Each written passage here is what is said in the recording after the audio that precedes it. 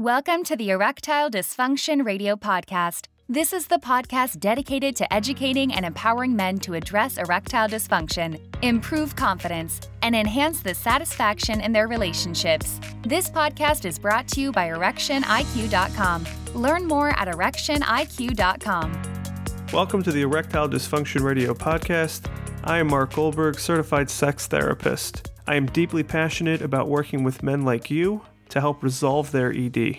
We are back with another episode of the Erectile Dysfunction Radio Podcast. Today we are joined by a guest named Williams N. Richards. Williams is a Canadian author who lives in Montreal. In his inaugural novel titled Mother, the main character struggles with erectile dysfunction. Williams himself has been on his own journey of experiencing erectile dysfunction and ultimately getting to a better place. He is a 49-year-old divorced father of two teenage boys.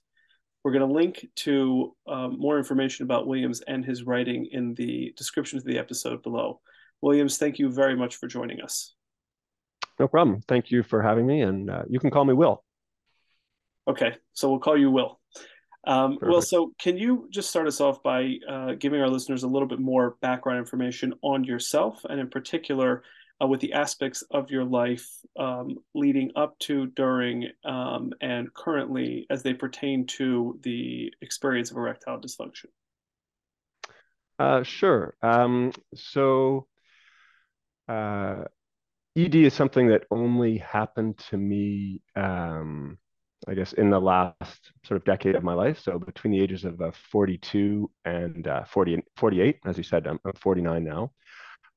Although perhaps worth discussing a little bit later on, I did have one episode of ED in my 20s, which at the time didn't really think very much of, but now in my thought process and reflection process, I actually look back at that particular episode as kind of interesting.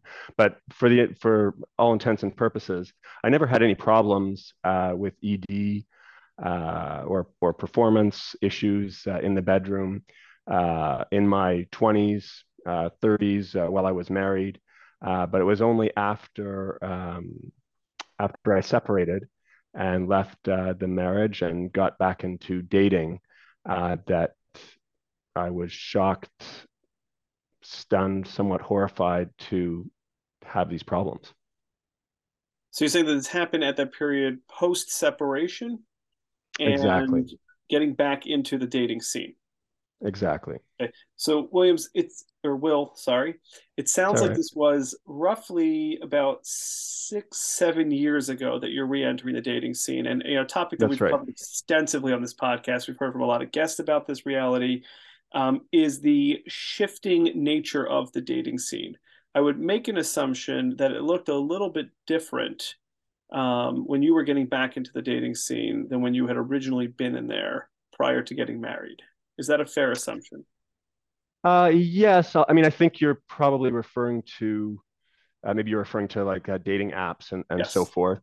And I didn't really use those at all. I was just doing my own. I'm a pretty social person, so I was able to meet people more organically, I guess. But that didn't, and I think after being with somebody exclusively for 15 years, I was quite excited to have some freedom to meet other partners. And that excitement quickly turned into just, I guess, incredible confusion and shame to a degree, but probably more confusion when in the first couple of times that I was with people, either things didn't work as well as I wanted them to, or they didn't work at all. And I was just flabbergasted. Like I had never had this problem before. My ex-wife and I were, had sexual relations almost up until the time that we separated. So, because people would say, when I would bring this up with people, either close friends that I felt comfortable I could talk about with, or I went to a couple of sex therapists, and there's always this, well, you're getting older. You are getting older, and I'm 42 at that time. Okay, that's true, but 3 months ago this wasn't a problem. Yes. Yeah. And now it's a big problem. So it's not like I aged 20 years in 3 months. Like, okay, I'm older, but I'm not older. I'm not that much older I'm 3 months older than I was when it wasn't a problem.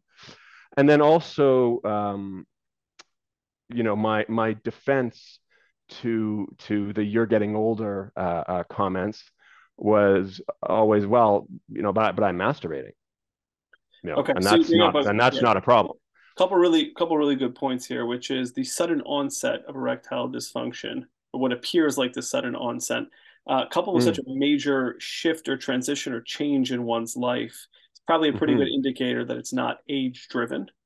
And the second point that you're making is that discrepancy between what a person can do on their own, masturbation or solo sexual activity, and what they can do with a partner is oftentimes very indicative of whether this is a aging biological issue or whether this is a psychological or psychosexual driven type of issue.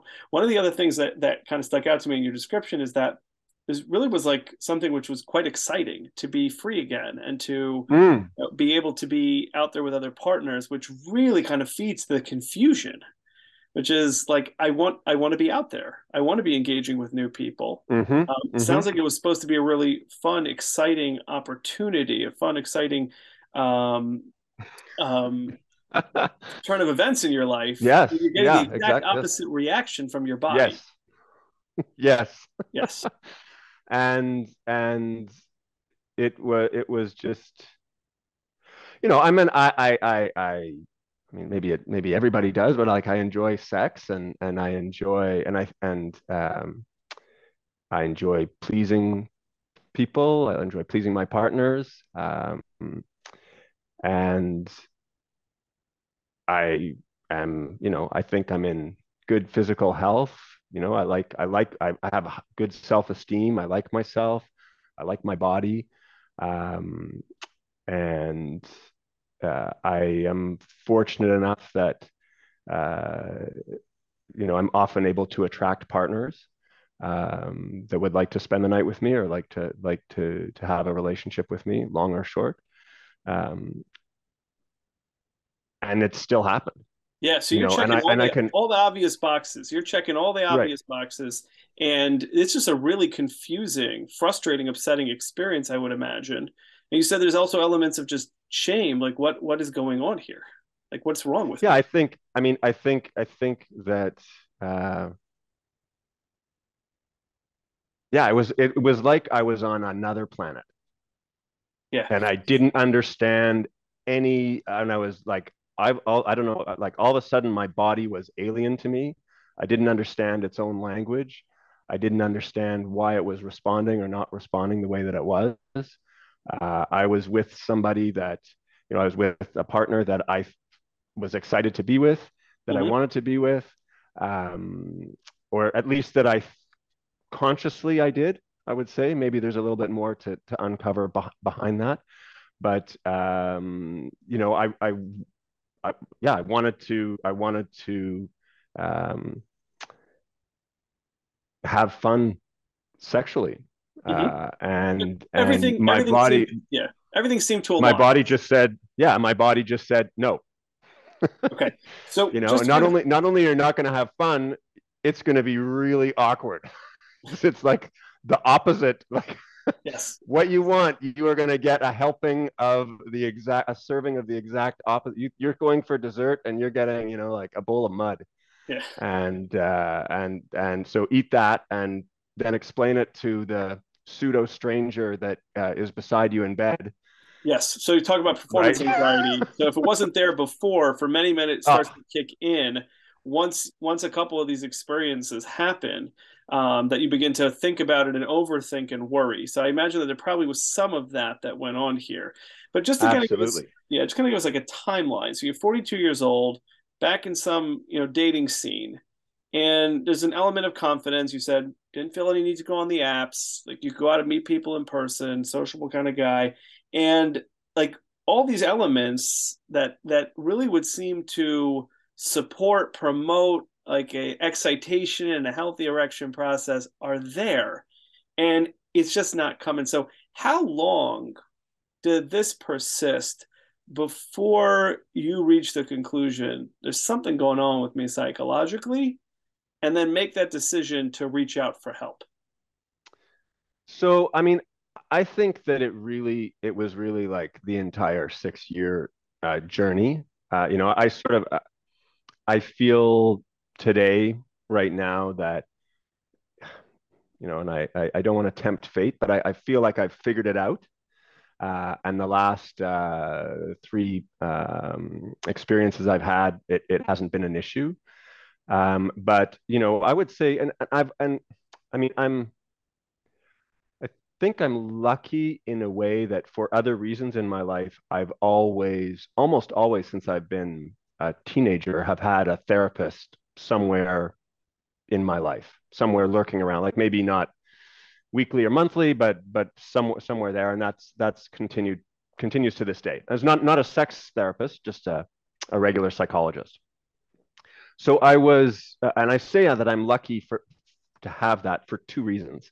One is that uh, I think I'm highly attuned to why things are happening in my head and my emotions because of that work that I've done over the years. And then the other is that I wasn't scared to go see a sex therapist. Mm-hmm. I was like, okay, an issue. So let's go talk to a sex therapist. And I did. I spoke to two, and I have to say that it wasn't. It was a comforting experience, speaking with the sex therapist, but it wasn't a helpful experience. And obviously, every sex therapist is different. And one of the things that I really like about the work that I see you do is the thoroughness. I haven't been in therapy with you, but I've seen through your podcast and your website and everything. Like you're very thorough about this particular issue and men's health and men's sexuality in general. And I'm sure that makes a big difference. Like I'm sure there's lots of different sex therapists. So, anyways, the couple that I saw, they were more focused on sort of the mental state one, like really like how do you get into the mental state to relax enough to be able to perform sexually. And so there was a lot of talk and discussion about what do you need to do? Do you need to like go for a run beforehand to relax? Do you need to think, when you think about your girlfriend or the person that you want to sleep with, imagine her in a very sexy way, focus on your breathing, all this, and know that it's normal. This happened. You're not the only man. This might be the first time it's happening to you, but it happens to men frequently and so forth. But I found that these sort of techniques actually just, in my case anyway, compounded the performance anxiety, because it was almost like, okay, focus on these techniques so that you can perform. Well, now that just makes me think about performing. Yeah. So it wasn't very helpful. I didn't pursue it. And after about, I would say, 6 months, I fell into my first of two girlfriend relationships during the 6 year period. Mm-hmm. So in the last 6 years, I've been fortunate enough to have two girlfriends, each relationship lasting about 2 years, with about a year, in between them. So at the beginning of the first relationship, the problems were there a little bit, but I had a relationship with this woman for about 5 years prior to us becoming boyfriend and girlfriend. So there was already a comfort level there. And then she also was really comfortable sexually, much more than me. In fact, a lot of my openness around my own sexuality is, thankful to her and the kind of person that she was. And so I think there was a little bit of a comfort level there. And then anytime there was kind of a little bit of an issue, um, it was kind of funny. Like she just told me I could do it. She was like, it's not a problem. Like, you're going to do it. Like, you can do it. Like, almost like I'm the coach for one of my children's hockey teams. And Mm-hmm. like, I'm not a great technical coach. I just tell the kids, you can do it. You're a motivator. Yeah, like, you can do it. You can do it. Like, nothing's going to stop you. You can do it. I mean, and I feel like almost like that's the message she was giving me. Like, it wasn't about like, I mean, yes, she cared, and yes, it didn't matter and all these things, but it was almost just like this unbridled enthusiasm and confidence that also helped Mm-hmm. just kind of get past it. And then once I was past it, no problem. I had this 2-year relationship, and it was quite lovely and quite wonderful. And for different reasons, it ended. And then as soon as it ended, I'm back in this, like, kind of almost like a rerun of the same situation. Like, oh, it's, too bad that, like, I mean, I was quite upset that the relationship was over, but at the same time, I was like, okay, Mm-hmm. I'm not 82, I'm 44. I'm not 84, I'm 44. There's still like time to do what I want to do. So let's kind of get back out there. And then, hit me like a truck. Same thing happened. So, and again, just, it wasn't any easier the second time, Mm-hmm. or the second round. I mean, it was more than just once, but it wasn't easier. It was still like, what is going on? And why is this happening? And I don't get it. And that, again, same, without belaboring the point, like, same kind of issues. And I was single for about maybe a year and a half, 2 years, I guess. And then my second girlfriend of this period began dating her. And there was almost no issues right from the beginning. So that was, in fact, I remember the first night that we spent together, I was like surprised and relieved that I performed. Mm-hmm. Almost a sign And that then, she's the keeper. yeah, exactly. Like, it was just, and again, I had known this person. I had a bit of a relationship with her predating our dating life. And there were some things that happened, which I'm now putting my finger on as to why maybe it was a bit easier. Mm-hmm. So then anyway, that's 2 years. And then that relationship ends. And then I'm back. So now I'm like 47 and I'm back on the dating scene. But I think I've kind of got this thing figured out, and it happens again, Mark. It happens again. So And, devastating because like and like, it's like stop, start, stop, start. It feels like you're there, it's resolved, you got over the hump, and then only to find out that it's back. exactly. And I think that's when I was like, okay, I want to understand this. I want to figure this out. Like, why is this happening to me? Um, I mean, maybe it's a bit silly to say, like, I don't want it to be happening. I mean, I guess nobody does, but why can I masturbate without, like, I mean, I had situations where, I would be in a casual dating situation. I would try all night to get an erection, not succeed. Okay.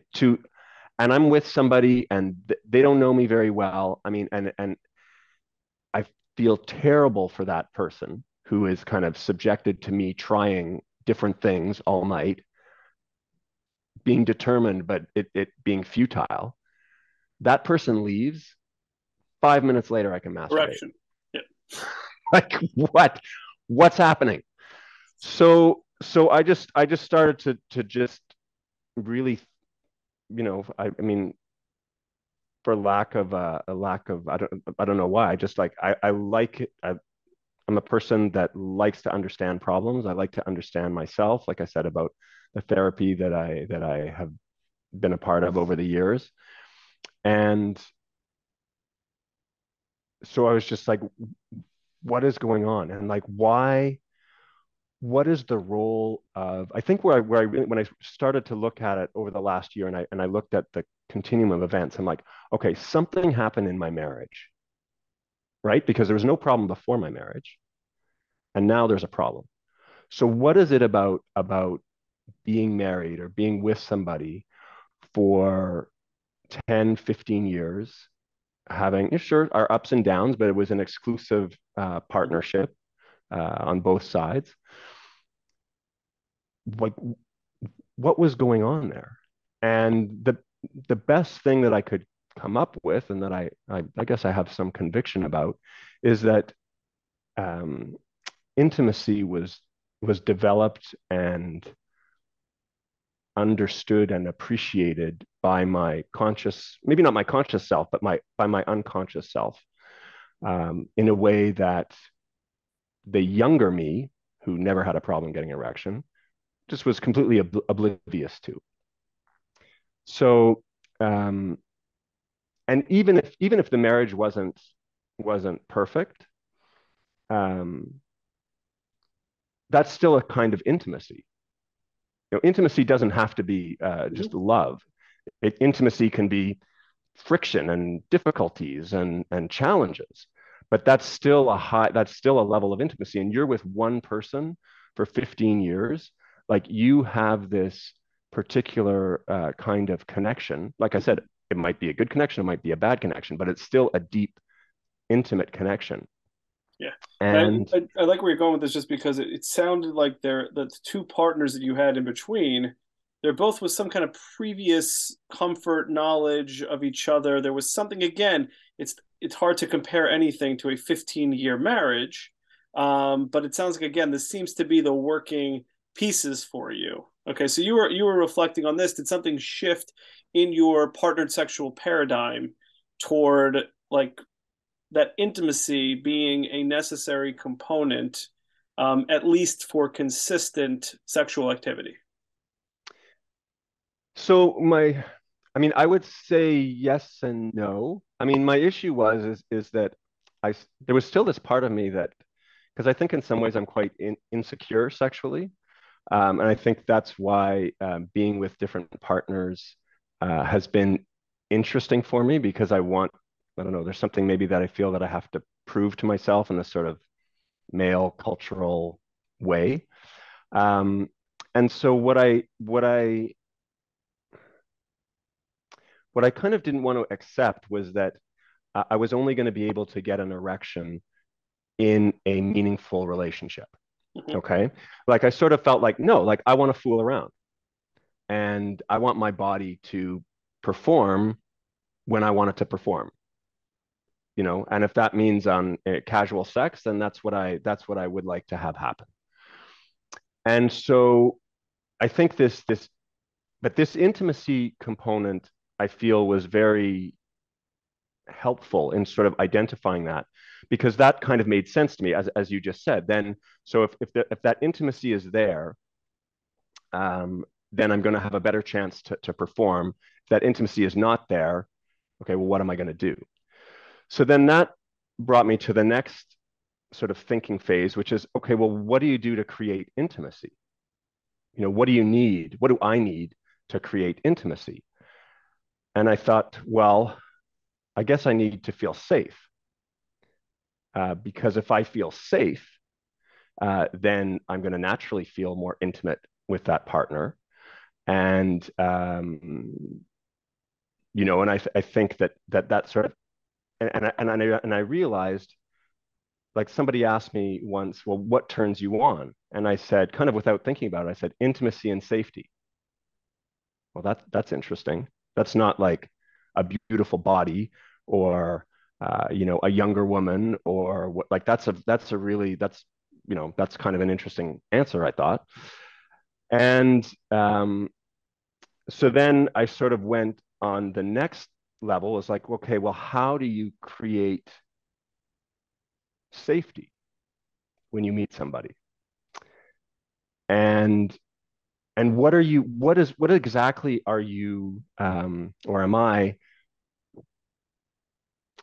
being safe about. Like, what am I trying to protect in that Mhm. safe area? And I thought, well, I guess if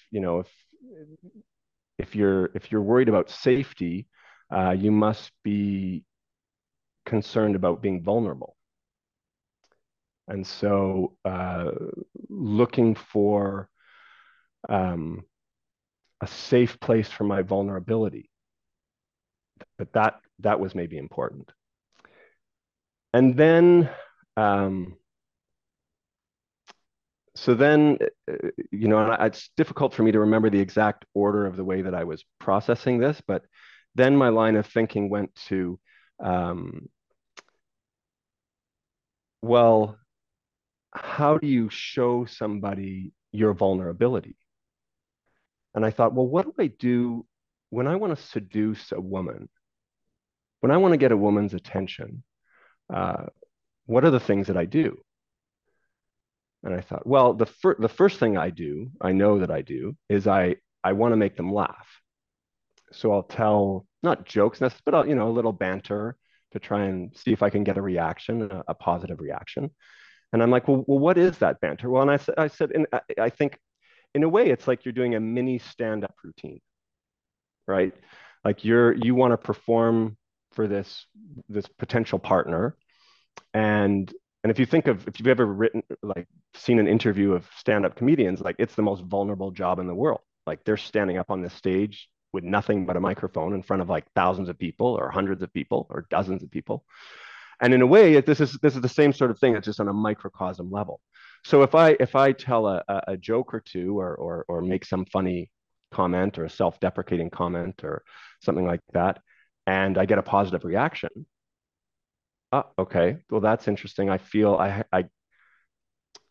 I know I'm safe to try another one. I've exposed myself. I've gone out on a limb and I've exposed myself in a very small way. Because on the contrary, if I get no reaction, if I get sort of like shut down, or that's not funny, or just no reaction, well, I'm going to close back up. I'm not going to try another joke, right? I'm not going to. So I started out with like laughing, but then there's other things that I would do. I would invite people over for dinner. So, and what's that about? Well, I'm not like a chef. Like I can cook all right, but I'm not a fantastic chef. But it's I think subconsciously I'm looking like, does this person like my food? Do they like what I do? Do they say that they like it? That's one thing, but will they eat everything on their plate? That's another thing. And it's again a kind of vulnerability. Like, I'm putting this out there. They may not like it. They may not eat it. But if they do, I'm feeling a little more safe. I'm feeling a little more like I'm creating this place that I need. And then that would go to, I happen to play guitar, so can I sing them a song? You know, Yeah. It and if I can sounds, do that, yeah, I'm going to slow you down. It sounds to yeah, me like, um, going back to the insecurity, there was an underlying, maybe like a very, very subtle underlying anxiety about stepping into new encounters, new relationships. And it sounds like, again, initially the guidance that you were being given was around increasing your excitement, increasing your right, enjoyment, trying to relax. And like you had a lot of those components already there, but there was this fear about, if I show up as myself, how is this person going to react?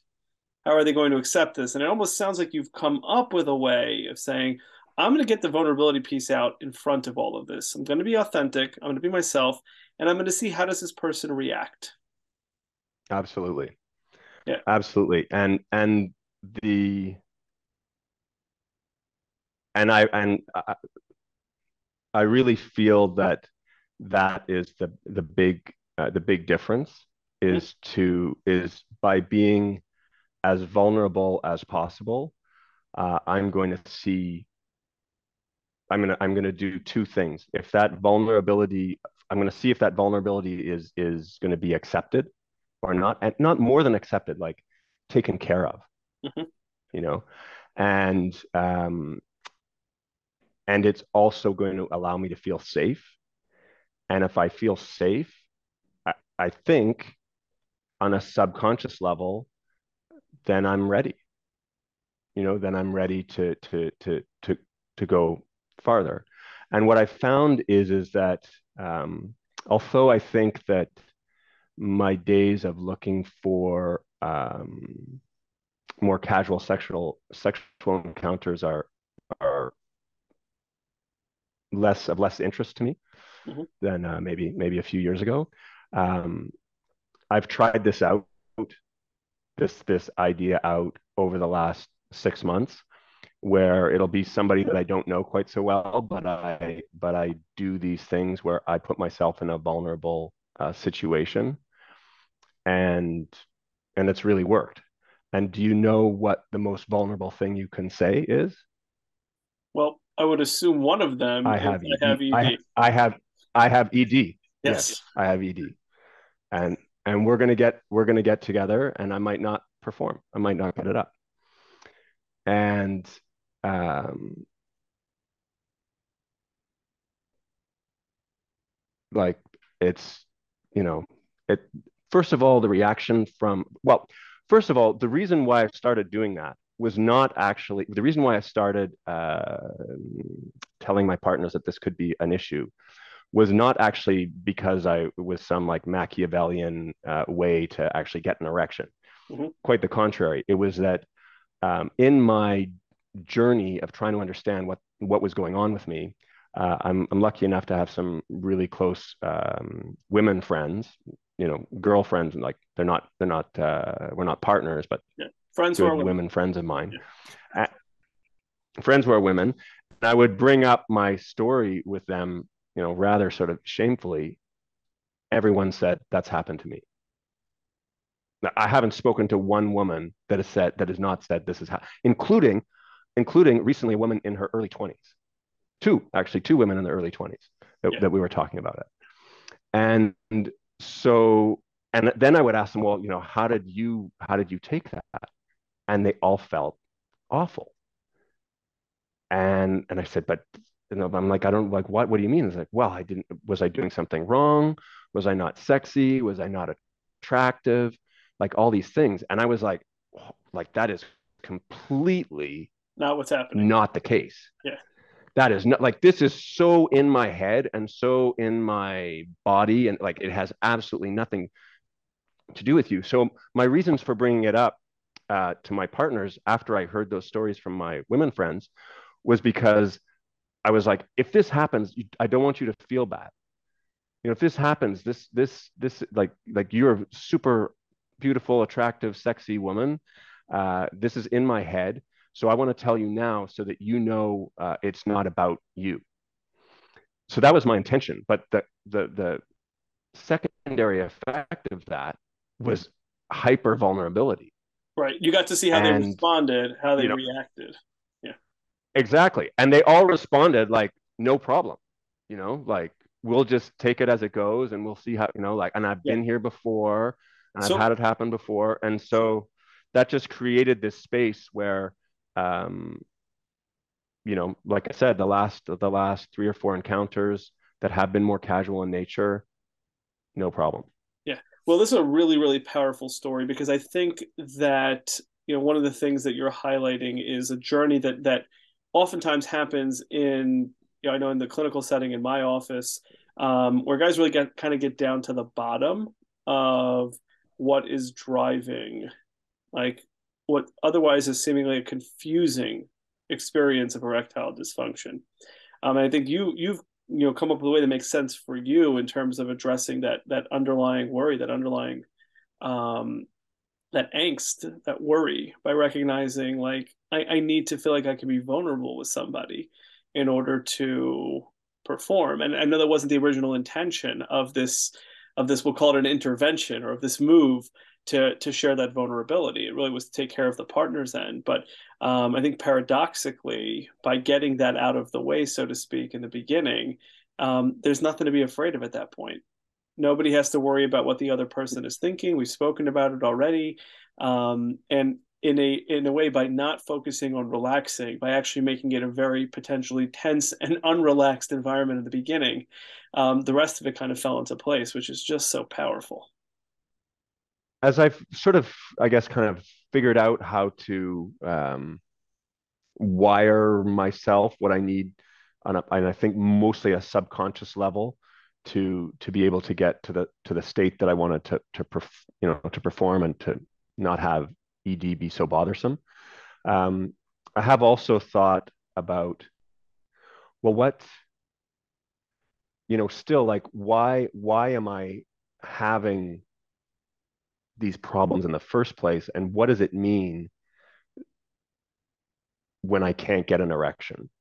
And I think where I'm trying to go with this is that um, I think ultimately uh, I do want to have a committed, intimate, one-on-one partnership. And I think that my erection or lack of erection is telling me that. So I think that there's that I think I think it's very tempting when it happens to you when you don't get erections when you want to, because the way the penis is, it's a very physical thing. Like, you want it to get hard and it's not getting hard.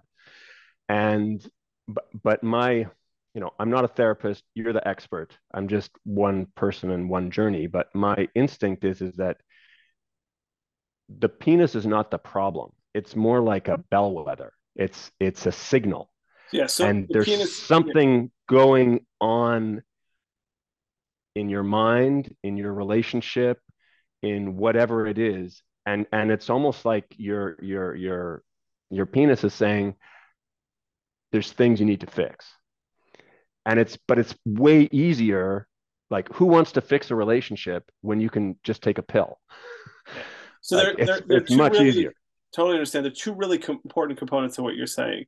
So one is, a lot of times the penis will talk for the subconscious when, Mm, like, it knows mm, that something isn't good for you based on the structure of your subconscious. It will oftentimes, get in the way of allowing for performance. That's number one. Number two, one of the things that I ask every single guy that comes into the office, and certainly something I speak about on the opening to the course that we offer, is you don't need to get an erection in every possible situation that we can come up with. You need to get an erection when you need an erection. And I think that's a mm, discovery that you're also sharing here, which is, like, I coming to that acceptance that I ultimately want to be in a relationship. I get the appeal of the hookups, but that's not really where I want to be. And when you take that step back and say, well, yeah, outside of that hookup scene, where it's just like a quick fling, like, when I get myself into a relationship and I can get that vulnerability juice flowing, I'm in a much better space. And that really is my subconscious talking. Not everything has to be repaired. So if mm, you don't mhm. need an erection in that setting of in the hookup setting, then nothing's really wrong. It's Yeah, just a matter of working with what makes sense for you. I mean, it sounds like you've come to that conclusion about yourself, that what your mind is telling you is it really appreciates and values the safety, the comfort, the security that comes in that long-term relationship. That's where you feel most comfortable at this point. A lesson that you may have learned over the 15 years in your marriage and internalized. absolutely. And I would also say, having been, I guess, lucky enough to have different sexual experiences, best sex I've ever had is in a relationship, and not even close.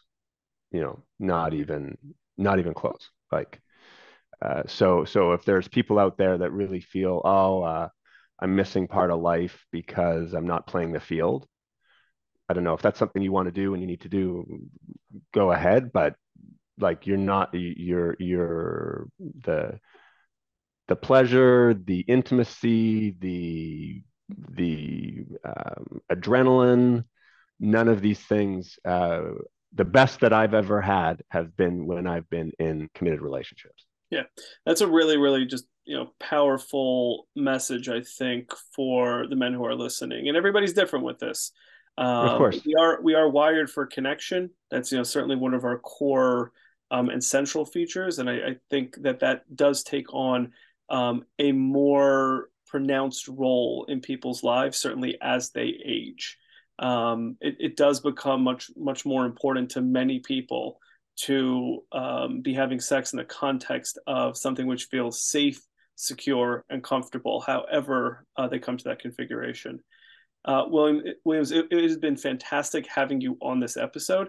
If I could ask you for like a final parting word to our listeners, what would that be? I think it would be see a therapist. If you need help, if you don't have to do this by yourself, and definitely, um, I think therapy is a journey that you do ultimately on your own, in a sense that the therapist is a guide to help you along, but you're the one doing the work. So in some senses, you don't need to find the perfect therapist. You just want to get started because it's your journey. But certainly, today with the internet and what we have access to, if you have a particular problem and you can find a therapist that has experience in that particular problem, that could be a great place to start. Yeah, I couldn't have said it better myself. Williams, once again, thank you very much for joining us. My pleasure. Thanks for having me. Thanks for listening to the Erectile Dysfunction radio podcast. For more information on today's topic and understanding how the mind impacts erectile dysfunction, please visit erectioniq.com. That's erectioniq.com.